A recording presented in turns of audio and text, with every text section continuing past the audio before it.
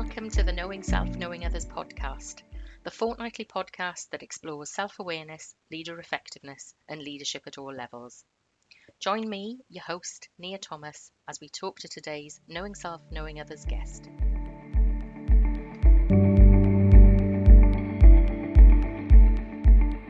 Today, I'm joined by Joanna Rawbone, and Joanna has an expertise within the area of introverts. And as somebody who's an out-and-out introvert or an in-and-in introvert, I'm really looking forward to having this conversation. Joanna describes her job title as a bias shifter. And I'm sure we'll talk about this as we go through our conversation today, but shifting the extroversion bias, which is something that's absolutely fascinating. And Joanna also has her own podcast, so The Flourishing Introverts. If you are an introvert like me, it really is well worth listening. I think Joanna's advice, guidance, and words of wisdom in terms of how we introverts can play to our strengths is really, really helpful. But without further ado, I'm going to hand over to Joanna to introduce herself. Joanna. Thank you. And thank you so much for inviting me. I've been so looking forward to this conversation, I must admit. And yeah, bias shifter, because it took me a few decades actually to realize that the extroversion bias is so embedded in society, in education, in business, and in everyday kind of business practice and processes. It's not kind of something special.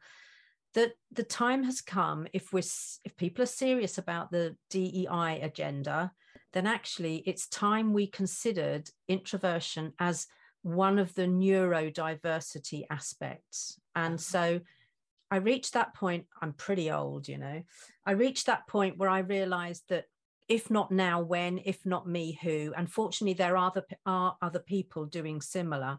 So there's a little cadre of us now who are actually starting to whip up some real momentum, I suppose, behind this. But my big vision in life is I imagine a world where introverts are valued for their natural gifts and talents and strengths, and don't have to pretend in order to fit in and get on. And they have a very lived experience of inclusion.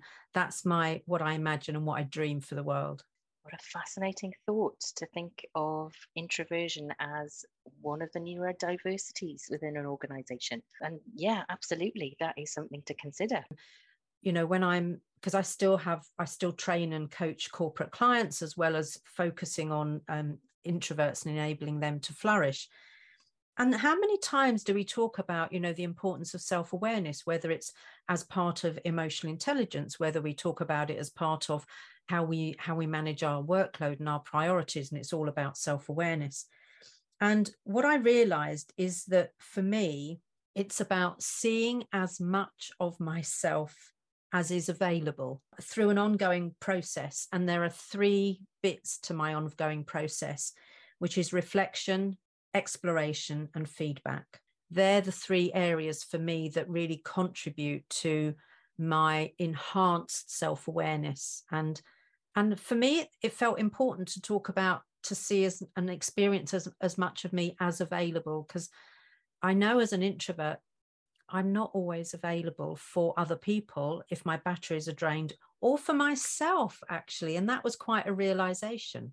That is fascinating. So you see 3 different layers to self-awareness. There was reflection. Yeah, exploration. And part feedback. Of that I include as kind of self-observation almost, and feedback. So asking for and being discerning about the feedback so that I understand the parts of me that others see that I don't see in myself. Because in the past, I was particularly poor at taking on feedback graciously, especially if it was, the motivational feedback that we used to call positive back in the day. It'd be like, oh, no, it's nothing. No, it's, anyone can do that. And I've had to really learn to accept that gracefully and embody it and take it in and really, really own that.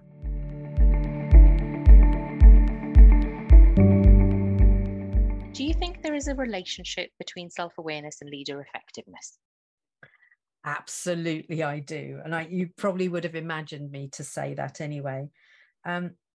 And I think if leaders ever think they're done, they're complete, I'm the finished article, then they're missing, I think, some really key components, because there's something for me about where's the humility, especially where's the situational humility. I remember hearing that phrase for the first time in Amy Edmondson's TED Talk, when she was talking about teaming and talking about situational humility and the power of a leader who can say, I don't know, I've never experienced this before. So I think that's something that's incredibly important. And also their ego and how they're getting in their own way. So I think to understand and to have that feedback about if and how they're getting in their own way, and maybe how they're allowing their ego to get in their own way, is important. And I think the other thing that comes into play there for me is so many leaders that I have worked with and may still work with almost fall into the delusional category, where they're blinkered, they don't see the feedback that people are trying to give them. There's almost something about, they've created echo chambers around them so that all they hear is what they want to hear, as opposed to what they probably need to hear. Do you think that there is something very definite and very observable in the different ways that introverts and extroverts are able to receive feedback? I don't know that I could split it out as cleanly as kind of introvert and extrovert, partly because there are 6 different types of introverts, there are 6 different types of extroverts, and many blend. So it's not necessarily a fixed thing. So for example, I'm an open introvert. If you ask me how I'm feeling, I'll probably tell you. So you better mean the question. Okay. Whereas somebody who's a classic introvert, if they're asked how they're feeling, might give a quick, short, kind of one-word answer. So, we are different in terms of how we show up and as introverts.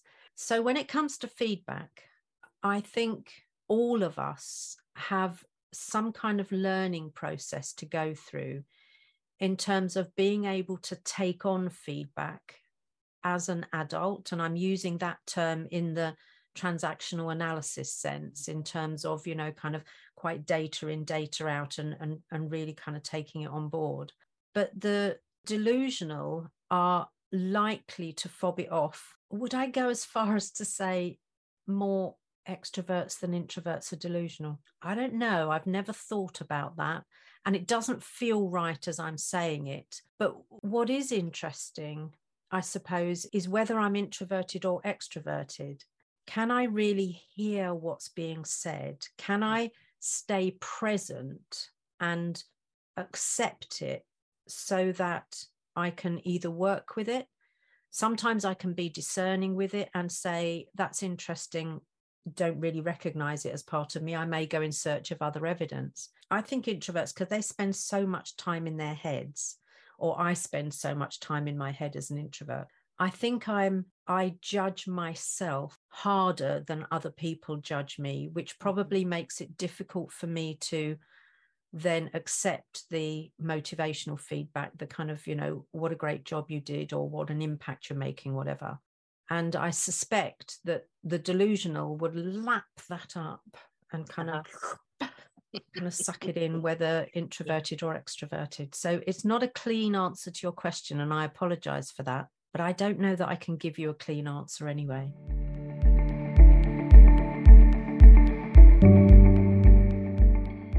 Do you think effective leaders can be found at all levels of organizations? Absolutely. A long time ago, I learnt this kind of saying, which is, in order to be a leader, all you need is followers.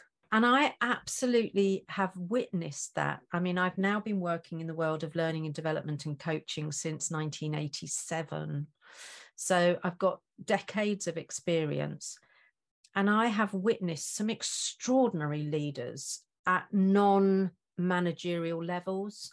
But what they have is the ability to engage people, the ability to take them with them on a journey, whether it's by being able to share a vision, or whether it's by being able to empower people, whatever it happens to be. So absolutely, I think it can be at any level. For my money, managers ought to be able to lead. And I don't use ought very often, but I am going to go in this instance. So managers ought to be able to lead, but leaders don't necessarily need to be managers. So yeah, for me, they are anywhere within an organization, within a family, within society. They can be everywhere and anywhere. They don't need a title that says leader in order to lead. And some people do have that very natural ability, I think, to lead. It's interesting you say that about leaders versus managers. I think it was only last week that I was writing something saying exactly the same, that as a manager, there are times when you need to step into leadership, step back to being a manager. But actually, if you are a leader, sometimes you don't do that managing, you just do that leading. People getting to grips with that definition, it is something that we need to think about, we need to talk more about. I agree. I think introverts make very different types of leaders. Okay. So they're unlikely to be the tally-ho lads out the front kind of charging ahead type leaders. In my experience, they're much more likely to lead from within the pack. They're much more likely to be open to people taking different leadership roles as the situation demands. So they're less likely to be that big charismatic leader that sadly we became used to for a few decades, and much more likely to be the quiet, influential, calming type leader. So we can be anywhere as a leader, but we will be noticeably different as a leader too. That's really interesting. And something that I talk to people about is sometimes you have to lead from the front and sometimes you have to lead from the back. And you've got to know the difference. And I guess self-awareness is what you need to do one and you need to do the other. Yeah, absolutely. And one will be more comfortable for some and more comfortable for another. And some will be a stretch for each of us.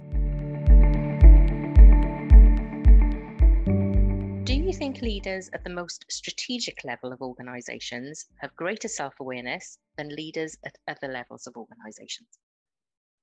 Sadly, not. Tell me more. Again, this is from experience, and there are too few who actively seek or are given actionable, honest feedback. It's back to that echo chamber that they quite often, whether it's deliberately or not, but they create around them. So that echo chamber isn't helpful for them to understand and to raise their own self-awareness, especially if people are, constantly patting them on the back and, you're doing a great job, and filtering out the messages that are often bubbling up through the organization, but don't get as far as those strategic leaders because people feel awkward, ashamed, afraid, scared, whatever it happens to be. But often, and I spent 19 years in BT working through the management ranks, and we used to refer to those middle managers as the primeval swamp. Kind of things would disappear into it and never come out from both directions, actually. And I think, unfortunately, that's what happens, is that they are protected somehow from the reality sometimes. And also they can build around them that group of yes people, maybe due to the affinity bias, whatever it happens to be, but they're a good chap, good girl, good woman, whatever it happens to be, they can be on my team. And I go back to something that I think Bill Gates said many decades ago, which is that he builds around him a team of people who do things better than he does, who do the things that he can't do. And that's kind of in direct opposition to that echo chamber that I think many insecure and leaders who lack self-awareness probably build around them something quite different. There is something that makes me think about recruitment when you talk about people who are in echo chambers. Is the recruitment method that we generally use, interview 1, interview 2, does that tend to make it more difficult for introverts to rise up to the strategic level of organizations? And do you think that there's a different way we can be approaching recruitment to allow people with more self-awareness to get up to that level? Yeah, absolutely, there is. And it's something I talked about both in my TEDx talk and on other podcasts as well. Yes, there is lots more that we can do. And my heart, I have to say, my heart sunk the first time I realized that people have interview coaches who coach them how to show up more as more extroverted in interviews, so that they get the job, so that they impress the panel or whatever. My issue with that, and I have many issues with it, but the biggest one probably is that if that is a successful strategy and the person gets the role, then they show up in the workplace and the managers are going to go, well, who's that? That's not who I saw at interview, because it's unsustainable. And the reason that we know it's unsustainable is because introverts like me, who've spent decades being told, push yourself forward, speak up more, do this, be more this, in other words, be more extroverted, eventually get to that point of burnout and recognize that actually it's not sustainable. And more than that, our journey through there to burnout gives us that real sense of we're not okay as we are. We're not good enough as we are. We can't be who we really are and be a success in this world, which is a nonsense. A good recruitment panel will have a balance of introverts and extroverts on there, because introverts tend to have that different communication process. We have a think, say, think communication process. So when we're asked a question, we honestly want to take the time to reflect on the question, to work out what our true answer is, and then give what is honest for us. Whereas extroverts tend to have this say, think, say. So it's a stream of consciousness that they'll make sense of on the way. So I think it's about acknowledging that if somebody's taking their time to answer, it's not that they don't know, it's not that they're unsure, it's that actually they're giving the question due consideration. And don't we want people to do that? Don't we want people to really reflect? And likewise in assessment centres, I've heard people talk about, yeah, I marked him down because he only said 2 things. But what did he say? Why are we still marking the quantity of contribution over the quality of contribution? And then I've heard organisations say, God, they never stop talking. Well, that's what you looked for on the assessment centre. That's right, yeah. A colleague of mine who builds assessment centres has now been really diligent about the fact that when there is the group conversation, the group discussion, which there often is, it's closely followed by a reflective exercise where they're asked to write a report about the group conversation. And what they then see is where the introverts really come into their own, because they noticed more, they heard more, they assimilated more ideas than the people who were constantly talking. It is about making sure that what we've got here is an equitable process. So we're not just promoting the extroverts, promoting those who are good at self-promotion, promoting those who are good at thinking on their feet.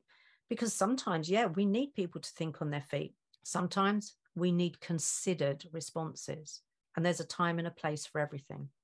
And there are so many leaders in good positions that we don't have to look too far to recognize just how many people make it to the top as an introvert. And then what they do is really create a culture around them that values that calm, that quiet, that considered nature, the people who aren't needy, the people who are resourceful, the people who can keep their head down and get into flow and produce some great work. And that's what we need a balance of. Matthew Said has written a really interesting book, and he talks about cognitive diversity. Absolutely it. That's where it's at. Do you think effective leaders have more self-awareness than ineffective leaders? But this is a potentially yes answer for me on this one. Okay. Because I've also experienced people who have self-awareness. So it's not that they don't have that self-awareness, but that they don't actually still behave from a position of understanding or knowing that.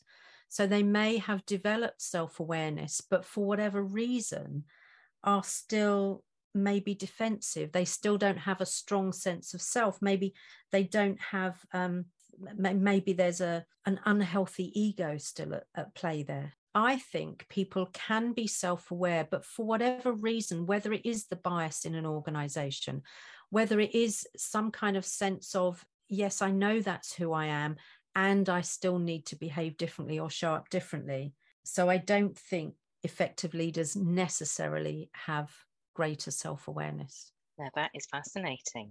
Definitely something about this idea that people have to show up as somebody else, and they don't feel that they can be authentic or themselves to be able to lead. And I can definitely see that there is a link between introversion and extroversion, and the extroversion bias that you started off the conversation with. Absolutely, I can see that, and I can envisage that as you're talking. Yeah. And for me also, self-awareness does not automatically equal a strong moral compass or ethical behavior, because people can still be somewhat self-deceptive. They can still be delusional. They know it at one level, but especially if they're what's the psychopathic thing about in the book about snakes in suits, for many of them, it's not that they don't know, it's that for whatever reason they're choosing not to behave that way. They're choosing not to behave in an ethical way. And that was one of the things that really drew me to do the research that I did. It was that question of, do you have self-awareness and you're making a choice to behave this way? Or do you simply not have self-awareness? And I guess that's that enduring question of, do you know when you're choosing, or do you not know? And I guess there are people that you think about, and maybe they are one thing or the other, depending on the day. Yeah, absolutely. And I think is this even better? I don't know. To have self-awareness and then choose to behave in a different way, then maybe that somehow smacks of greater self-awareness, I don't know.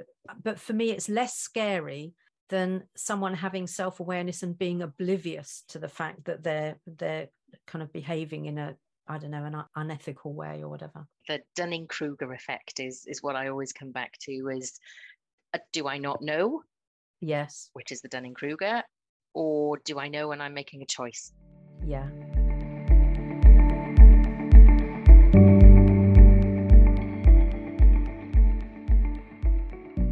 It's been absolutely wonderful having a conversation with you. Thank you so much for joining me. I will make sure that the link to your podcast and the link to your TEDx talk is in the show notes. So listeners, you are able to click on the links and follow Joanna as she talks to you and tells you a bit more about introversion.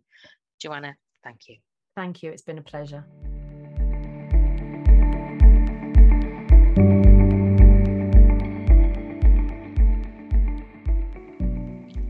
Thank you for joining me, your host, Nia Thomas, at the Knowing Self, Knowing Others podcast.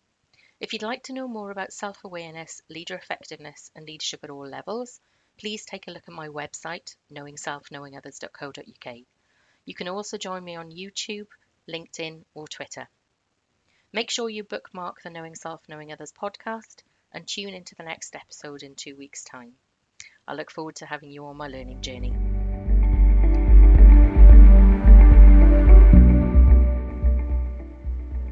If you'd like to join me as a guest on the Knowing Self, Knowing Others podcast, please drop me a line at info@knowingselfknowingothers.co.uk. If you'd like to advertise your podcast, book, or company connected to self-awareness, leader effectiveness, or leadership at all levels, please drop me a line at the same email. Please remember to bookmark the Knowing Self, Knowing Others podcast so that you can keep up to date with all new episodes. Remember to rate this podcast on whichever directory you listen. Knowing Self, Knowing Others is available to listen on Apple Podcasts, Spotify, Amazon Music, Podcast Index, Podcast Addict, Podchaser, Pocket Casts, Deezer, Listen Notes, Player